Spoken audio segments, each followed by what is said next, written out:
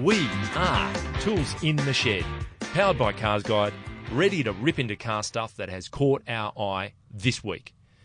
I'm James, and with me are Matt. Yeah, g'day. Who's been thinking about the meaning of Japanese luxury. Yeah, I have. As well as fearless editor Mal, who's been looking at the spectacular beating heart of the world's next hypercar hero.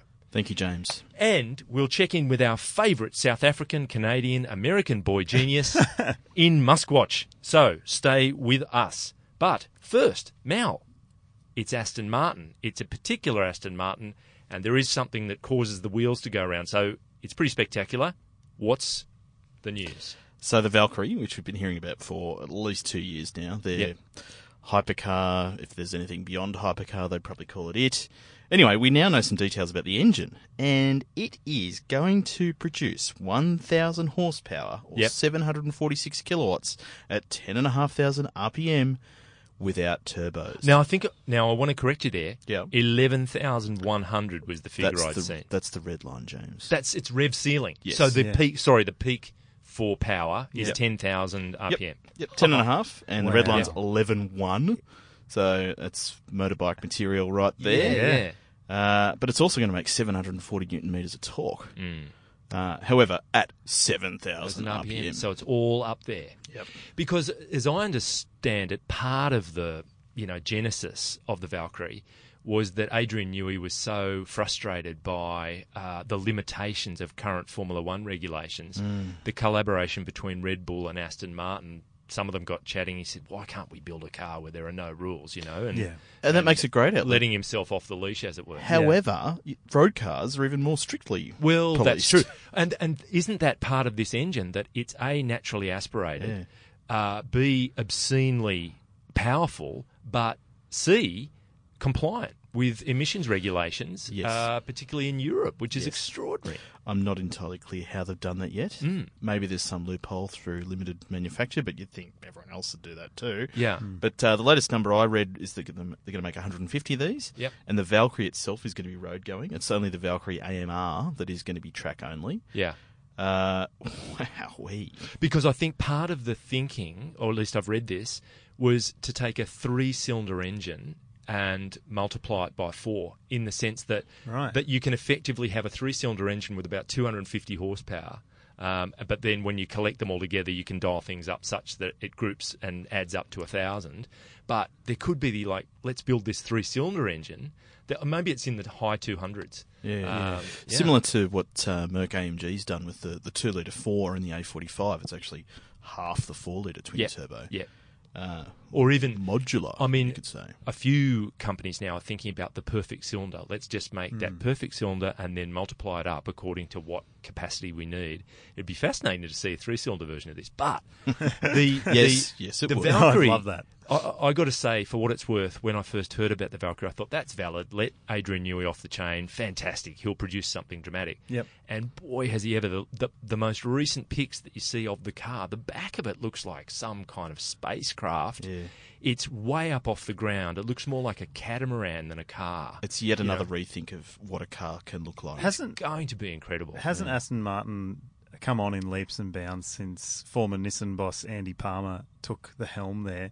They're now back to being desirable, back to being exciting, imaginative. Stuff's happening. And once this thing lands, talk about a halo car. Oh yeah, you're right. The design has spiced up. It's not different iterations of the same look and feel. Aston Martin spread it a little bit around in terms of the design. They've been bold with the evolution of the design of the regular road cars as well. Yeah. There's more coming with that. The Zagato? No, what's the electric brand?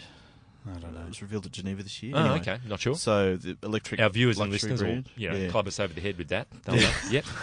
They're etching their place in the world, for sure. Yeah. But one fact that I really enjoyed from this week's information is that the crankshaft takes 6 months to manufacture. Yeah. I mean, we used to hear back in the 80s how long carbon fibre used to take to form and create, but 6 months! Yeah, and the good thing is the Valkyrie will probably accelerate from 0 to 100 in no time. It will just do it. There won't be any time. It's already it'll be so fast. It's already there. You've got to run up. Before it's even started. You've got it's to already have there. another car to get on board. But in terms of the bragging rights, fight where a few years ago you had that wonderful 3-way cage fight between the Ferrari, and a McLaren P1 and then the 918. Yeah. What a great matchup that was! And here comes the Valkyrie to kind of put them all in their place. And we're yet to hear about the specs of the Curve-style hybrid system that's going to go on top of this 1,000 horsepower. Yes. Yeah, and then there's the Mercedes Project One. So there's... which is totally different in that it's a V6 and it's taking all the Formula One tech and 1.6 packaging it into a sports car format. It's great to see innovation at the very, very, very, very high end. It is, and it's just fun because it's for other people that might be in the Middle East, that might be in Russia, that can actually afford to own and run these cars. But it's just fun to be an innocent bystander. And how far have we come come since not that long ago, where the top spec Lambo had an ancient V12 in it. Yeah. Wow. Absolutely. Yeah. So, as the top spec model. But it gives you a little bit of heart that this Valkyrie engine, built by Cosworth, by the way, is naturally aspirated. That so much is turbo. It's going to be a hybrid, but a naturally aspirated V12 hybrid. That's extraordinary. Yeah. Yep. Looking forward to it. Definitely. But very excited. look, talking about extraordinary vehicles, it's time for a word from our sponsor. Life's a journey, and for over a century, Winton's been helping Australians enjoy the ride. Behind the wheel of a Winton, you're comfortably in control of the most efficient, enjoyable, and brilliantly engineered car in the world. In fact, from class-leading luxury and performance cars to light trucks, heavy haulers, and agricultural equipment, all supported by our no-haggle lifetime warranty and industry-leading service, Winton covers all the bases. Winton, Australian with a world of difference.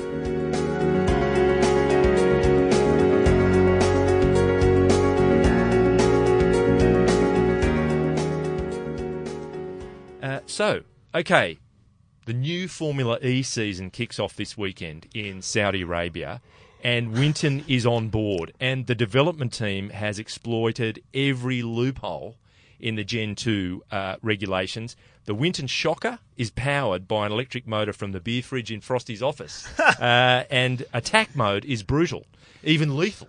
And the Halo device has to be seen to be believed. People watching on YouTube, you'll see a picture of the Shocker. It's quite a car. Forget Audi, BMW, Nissan, Jag, Porsche. Frosty says they're all losers and set for major embarrassment as the season unfolds. So I, for one, am thrilled to see Winton involved in Formula E. Shocking in name, shocking in name. The Shocker. Yeah. I haven't seen the pic everyone's looking at, but I'm visualising Mad Max. You can just see Frosty in the car. It's during testing. Okay. It's fabulous. So, yeah, keep an eye out for it. Terrific. Now, Matt, the question du jour, and it's one we were discussing in the office earlier in the week, was Lexus, because you've recently been in a particular Lexus, and it just opened up the broader topic of where that brand has been and where it's going. Yeah. So this week I spent a little bit of time in the IS300, which used to be called the IS200T, but they changed name just cause. Because they don't like the T. Yeah, apparently not. Or the 200. So it's the turbocharged 2-litre engine. So 200T made a lot of sense. 300, you might think 3-litre, but that's not the case. Yeah. Anyway, I got to thinking, what's it supposed to be? Like, yeah. And I think that about the Lexus range. There's a few models in there where I go, I don't really know what this is supposed to be. Yeah. It's not being, I'm not saying that they don't have a place in the market and there aren't buyers for those cars, but I don't know whether the IS300, for example, does enough of a job of being cushy and luxury, or enough of a job of being performance and speedy and enjoyable to compete generally in that segment. Because, for instance, it's a 2-litre turbo with 180 kilowatts and 350 newton meters. So good outputs. Yep. But it's teamed to a gearbox that's very much efficiency focused, constantly changing up to save fuel. So you're constantly pressing harder on the throttle and not really enjoying the experience as much as you could. Yeah. But it doesn't do efficiency well enough to justify that. It's really kind of symptomatic, I suspect, of Lexus still sorting out, and we're talking, they've been around for 89, 99, 2009, 2019, nearly 30 years. it's symptomatic of still sorting out what actually is Lexus. Because to me, it says a couple of years ago, Akio Toyoda, head of the whole place, asked exactly the same question. More or less walked in the room, said, "Okay, Lexus, tell me all about yourself. What are you up to? What have you been doing? Why do you exist?" And they've gone, "Well, we were created to make a luxury car that was going to out Merc and out BMW and be amazing quality and sell well in America. And we did that. Isn't that great?" He goes, "Yeah. And what are you now?" And they look back at him and just go, "Well, I don't know. We did that, and then we've just been doing other cars ever since." And he said, "Well, what's going to make you different?" And they came up with design. So it's going to be a distinctive design that sets us apart, and people are going to be attracted to our cars because of the way they look and feel.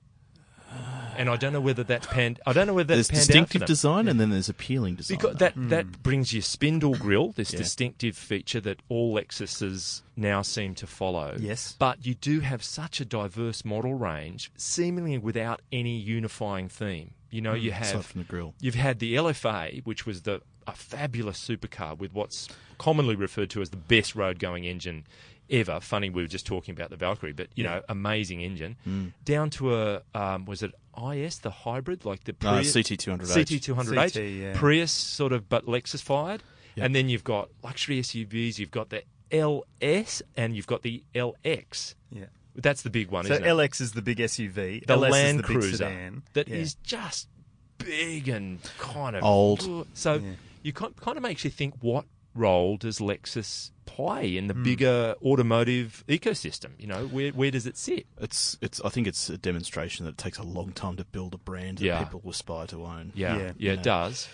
Genesis and Infinity are, you know, in the earlier stages. Because without now, for some time, Toyota, for example, has not had the car that appeals to an older, pretty cashed up, conservative buyer, which used to be filled by things like a Cressida or, you know, days gone past, a Crown or some kind of primo Toyota.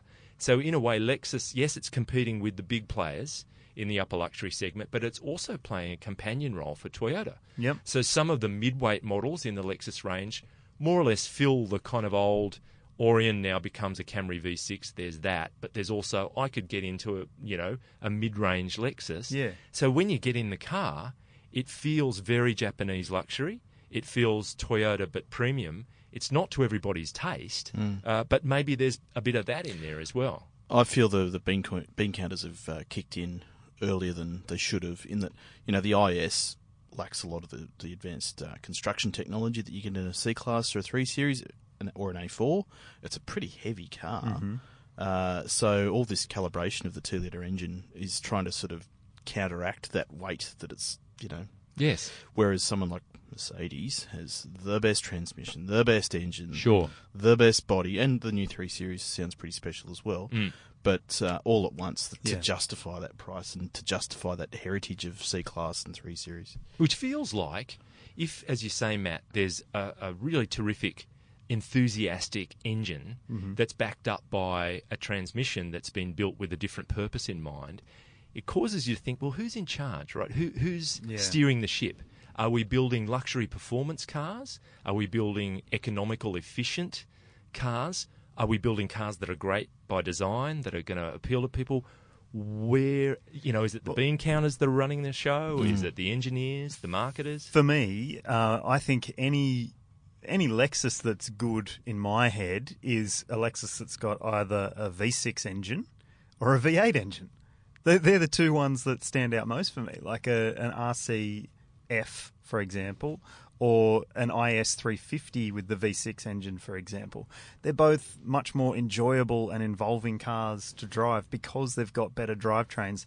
These other drivetrains, I mean, putting hybrid aside for a second, the hybrid systems are good and efficient and proven, but, you know, they're not enjoyable. And then there's the 2-litre turbo, which, you know, I think a lot of us expected when Lexus finally did this 2-litre turbo that it had been talking about for years and applied it across a range of different models, including the IS and the NX and the RX, that it would be... And the GS. And the GS. And maybe it would be a bit better than it was. But it's been a bit I don't know, a bit of a dud for And me. also, do you feel that there are certain cars in segments that are there just because Lexus feels they should be there, Yeah. rather than they've come from some Well, as I really said, the bean counters. enthusiastic and energetic place that Look at the says we're CT. going to, build a great car. Yeah. Yeah. You know, ultimately the CT's been up against the arrival of the A class. Yeah. You know, the 1 Series, 2 generations of 1 Series. Yeah. And if there was a car tough to compete. that would suit a 2-litre turbo engine, a CT could be a really good candidate. Yeah. But now we've got the new UX Yep. compact SUV, which Yep. is just arriving in Australia. Seems like the right car for right now. Yeah. Brand new platform. Yep. New engines, no yep. 2-litre turbo. Don't know about that, but Right. yeah, just it's a weird one. I think Lexus, there is design enough. Maybe not. Yeah, maybe not. Is it enough to actually give you that everybody's heading in the same direction, this is what we're driving for kind of thinking? Yeah. Because it seems a bit sporadic and that there are seemingly things working at odds here and there. Yeah. But then again, I can't wait to drive the UX because Yep. I expect it to be pretty good. Great. So, Yep. It's arriving very shortly. Well, too. it would be great to hear from our listeners and viewers Yeah. and see what they make of Lexus and just join in that conversation because... Yeah, and try and think beyond. You know, is it a decent alternative to a Mercedes or BMW or Audi? Yep. You know, is it a decent brand? Yes, is it in that world, or is it also serving the purpose of somewhere for people who want a premium Japanese luxury car, i.e. Toyota buyers, offering them somewhere to go as well? And then you've got the emergence of Mazda as a semi-premium or premium offering in some instances. I mean, some of the Mazdas that you can buy these days are in the $70,000 range. Yeah, so, definitely. With real wood and Napa leather. Yes. Yeah. Straight from the Napa Valley. They've got cows grazing in with all the grapes. That's I where thought that it was leather- goat Mazda leather, farm. but that's goat okay. leather. Yeah, All right. yeah. Well, look, sports luxury, we are about to blow a gasket on this one because Ooh, now yes. you've unearthed it's on Instagram, yes? So a it's post not on social necessarily media? our gasket to blow. Yeah, right. But I've identified... Oh, it kind of is, actually. But Okay. Well, number 4 I've identified cylinder. what I consider to be a rather controversial opinion. Okay. Which has been projected by the illustrious Stephen Corby, our contributor. Yep. Now, last night, I think it was, he posted a photo of the new Z4, which was on show at the LA Motor Show. That's a BMW sports car roadster. Indeed. And the LA Motor Show was only a couple of weeks ago, wasn't it? Yeah, if you but- don't know yeah, what a Z4 is, people might not know what a Z4 is because there's not many of them. Good point. Corby's a bit slow on the Instagram too, but you know he's getting there. Wow. Whoa. Well, he's only posted it yesterday. Instagram. Sorry, Corby. Instagram. Anyway. Instagram. He's posted a photo of the Z4 and said, "Is it just me, or does this thing look surprisingly awesome and much better than any Z4 afore it?" Right. Now, I thought I'd jump on this. Go and for it. I said, Wait for it. "It's you. Time to eat more carrots." But then Peter Anderson, another illustrious contributor, has jumped in for an argument, as he doesn't mind doing. He's want to jump in for He an said, argument. Stephen is correct. And Stephen said, "I knew it." Yes. And I said, "Bet you love the 2nd and 3rd gen SLKs too." That's Mercedes, everybody. Yes. And the Sengon Chiron. But it's a classic case of just subjectivity, isn't it? You know, It is. These cars are always going to strike different people different ways. Yeah. Definitely. Steve loves it. You don't. It sounds like James Peter loves is it. going to sit on the fence on this one. No, totally not going to sit on the fence. I think it's, been hit with the ugly stick pretty strongly in the front. See, this is it's great because This is why I brought it into this room. I think it's actually a pretty attractive car. Do you? Because Interesting. to me it's like a shrunken version of the new 8 Series. Yeah. In terms of its aggression, and it doesn't do that thing that BMW's been doing with the grille in recent times, where it goes, hey, you know that space between the headlights, we need to make that massive and have this huge grille. Well, it's kind of huge. It's a little bit flatter. It's flatter and smaller and more streamlined. the X cars. The bigger you go in their X cars, Yeah. the X7. X7 grille is like someone's been playing with Photoshop, but actually it's real. it's the Those size kidneys of- would be really good for processing kidney duties. Yes, the kidney grille. It's massive. There's some kind of illness there that's causing these kidneys to just expand. So, so Matt, you think the shrunken 8 Series thing is effective? That's what I see as being wrong with it. Like, I think the old SLKs suffered from, let's whack, Vision SLR, McLaren SLR and SL themes into this much smaller body, build as many design details into it as possible. But it's thrown the proportions out of whack. Whereas I think you need a bit more restraint with a smaller convertible. I think it's one of those ones where I'm probably the last person to ever decry the arrival of a new sports-focused car. No, I think that's definitely. fabulous. And I can certainly see how people might really warm to it and love it. It's just not my cup of tea. That's all. That's the way it goes. Can I add to it? I'm extraordinarily grateful for its existence because it's bringing us the Supra. Yeah, well, that too, absolutely. It's Without it, there'd be co-production, no Supra. yeah. Yeah, I don't know about the look of the Supra. Hey! Well, we've only seen a little narrow view of it in the back of a truck this week. Yes, but it's got a bit of a proboscis monkey sort of. I don't know. I don't know on. because you can't see it. It's only Yeah. been in camo, so it's just invisible. Yeah. You can't even. Who knows? Who knows what it looks like? Could look like It's these set of like wheels the just Plymouth moving around. Fury You can't see the body. or a Peterbilt truck. Yep. Who knows? Absolutely right. Or any number of. It doesn't look like a Please. Peterbilt truck.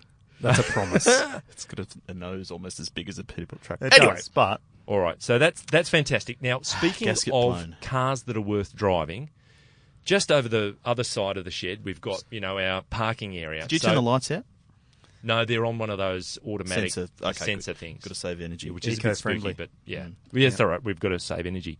So, speaking of saving energy, Matt, you've been in something that uses up a heck of a lot of natural resources to actually create it, let alone the running of it. Tell us all about it. So I've been in the Volkswagen Crafter. It's a very, very large van. The version we've got is the long wheelbase, which comes with a high roof, and it is massive. The wheelbase goes from one postcode to another, even when you're in the middle, the town centre. It's enormous. You could fit a Volkswagen Passat in between the wheels, pretty much. Yeah. And play huge. basketball inside it. Yes. By the sound of Yeah. things. I can, I'm 6 foot tall. I can stand up with room above my head quite comfortably, and I could lay down probably 3 of me in the back of it. It is massive. So nose, head to toe, Yeah. 3 of you Yeah. along the load space. Yes. Wow. It is huge. Are you moving any giraffes? Not moving giraffes, but It'd there have is to a be sedated, though. wouldn't there it? is a company sounds like called. possibly I mean, not. there's headroom and then there's headroom. I'm no giraffe specialist, James. There's a company called Giraffe Removals, and I've always No. wondered If they, Did they move They remove actually giraffes. remove Is that giraffes. Maybe that's where they got their start. Because- and realised, That's people not move a home, volume not business. giraffes. But when you're called in to limited. move a giraffe, Oh yeah. so one bucks. job could carry you on for a couple of years. like the old piano tax. Yeah, Yes. yeah. Anyway, so the reason I am getting a Volkswagen van is because I am moving. But Giraffes. You're moving house. That's I'm right. moving house. Yeah. So it fell in that we needed some content on this car, and it's one that I haven't driven yet, and I love to drive all the commercial vans. I've also got a Sprinter at the same time, and as you may know, That being the Mercedes for those that's watching right, at home. Mercedes Okay. Sprinter. Yeah. You may know that Mercedes Sprinter and Volkswagen Crafter used to be a coalition vehicle, Yeah. but not anymore. Is the Sprinter of the same scale as a Crafter? Yes. Like it's a big box like that is? Big vehicle. Same category. Yep. Yeah. So, But it used to be like Ranger and BT50, where Yeah, same yeah. underneath the skin, so you can different get styling. you can get a Sprinter in rear wheel drive and front wheel drive, and there'll be all wheel drive as well. At the moment, you can only get a front wheel drive Crafter, but you can get them as vans. Your giant long wheelbase high roof Crafter is front wheel drive. Yep. But there's something, if you're using it as a work vehicle, let's face it, that's its purpose. Yep. There's something very satisfying about being able to stand upright easily in the back and have your shelving and space for all of that, or racks or whatever it is you Yep. use, and just have tons of space. Payoff there is, or the balance is, that you've got to navigate with an enormous vehicle. Exactly. But it is very And avoid practical in that low-hanging regard. bridges. Yeah. Yeah, got yeah. trees. I did have to think about how tall I was when I was driving it yesterday. I didn't want to go through an underpass that might rip. You just the told can us you're off 6 feet tall. Yeah. No, how tall the vehicle was, I should say. Because you didn't want to break the internet. That's right. Anyway, With the that's enough viral- about the Crafter. That's good. Mal, A couple of weeks ago You're being now, charged up. but I missed last week's podcast. I drove the Jaguar I-Pace at its Australian launch. Which will be a competitor for the production version of the Shocker once Winton gets So its I've got act an together. inside word.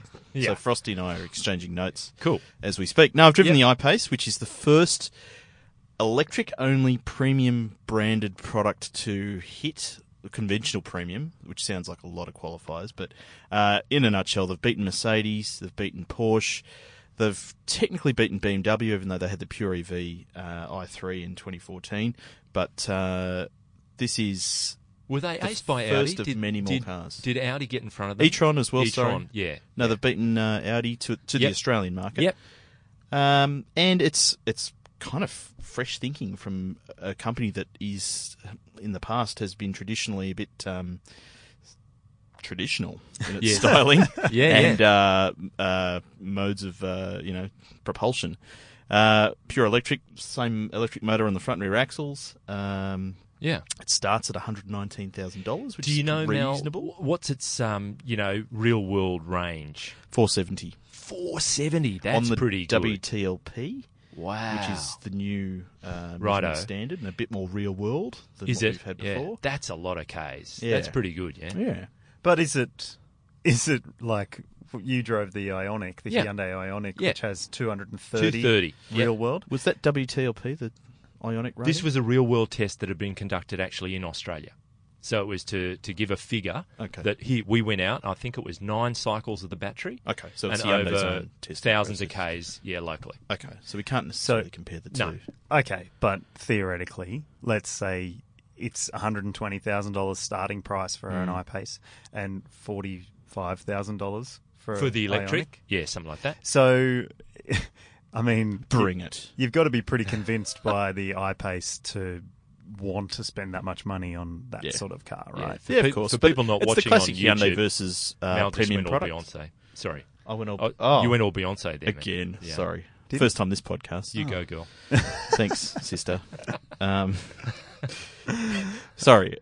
Yes. Yeah, so I mean, I think early adopters are willing to spend more money. I don't know that... I think this world is full of all sorts of different types of early adopters. And there's all sorts of customers, and there's all sorts of cars for different customers. We are the world. It is expensive, though. Yeah. I don't care if you think it's affordable or it's reasonable. Relatively, I see. $120,000. Yeah, and you miss out on a few car. things like adaptive cruise control, blind spot What? assist. Yeah. Okay. You miss out on that? Yeah. You're kidding. Yeah. I can feel the heat in the Mark room. my word, you've got to listeners. get an SE for that. Matt started clenching his fists. Anyway, real Under world. the table. I'll be driving it on the highway for an extended period of time in the coming weeks. Fabulous. So More to come take on that that. WTLP. I'm going to give it a red hot crack. All right, so tell us, podcast listeners, what you reckon. What'd you say? 100, how much? $120,000. $120,000. Starting 119, price. yeah. Right, okay. Well, List. let's hear. Let's hear what people make of that. Yeah. Yeah, before on roads. Yeah. James, have you been driving anything interesting? I have. I've been driving something interesting because it's at the same time familiar, but and also new, in that it's a CX-5 Mazda with the new turbocharged 2.5 litre 4-cylinder engine. So I, for one, have taken my hat off to Mazda for its Skyactiv, milking the last pieces of efficiency that it can get out of a naturally aspirated engine, and now they've moved to a turbo engine. And what that says to me is it's going to be a very good turbo because they've already got a basis that's efficient from which to work. And the thing that you realise in driving this car, and it's the top spec Akira, it's an all-wheel drive. I think you're getting up into the high 40s for this car. So it's not cheap, but the engine is great. It's made a really big difference to the day-to-day urban type driving that people will typically be doing in this car. So Which is what it was intended to do. Yeah. That's what they did when they put it in CX-9. Yep. So it's had the desired effect as far as I can see. Yep. You just ease it away from rest and ease into the throttle, and it just takes off. There's no effort. It's really smooth. Which is does it nicely. that's very different to what you get in a 2-litre or a 2.5 litre non-turbo Turbo, CX-5 because there is a bit of a strained feeling and a bit of a whiny sort of... It totally shovels some you need torque revs. into that hole Yeah. and fills it beautifully. I reckon great. it's just like what we all grew up loving about straight 6 Falcons and V6 Commodores and even before that the straight 6 Holdens. You're speaking for all of us here, Mel. Australia you've collectively. just got on the front foot. Straight 6 Mercedes as well, James. You liked. Anyway, sorry. Well, it's fair to say Australia liked talky engines. True. When we made cars. That lazy response Yeah. off the line. That's absolutely right. And that's what this car feels like. So I take your point. It just smoothly goes wherever you want it to. No strain, no stress. The thing I have noticed, maybe it's just this spec, and my wife is the canary in the coal mine for this kind of stuff. The ride is pretty firm, and the damping feels inappropriate for Australian roads. It was quite jittery, that secondary kind of characteristic. You're feeling that. They've tweaked it and tweaked it and tweaked it. And they tweaked it again for this update. Yeah. So look, but it's still got the biggest wheels, isn't it? So it's on big rims, but it was just my experience this time round is that's how the car feels, I've got to say. Really interesting. Yeah. So great engine, but it just would get on your nerves, I reckon. Maybe it's the short wheelbase and the high body. Could be. And lack of CX-5. adaptive dampers. It just feels a bit bouncy. Yeah, it does. Shame. Oh, well. All right, well, that multinational guru that we mentioned earlier, it's time to catch up with what he's been doing in Muskwatch.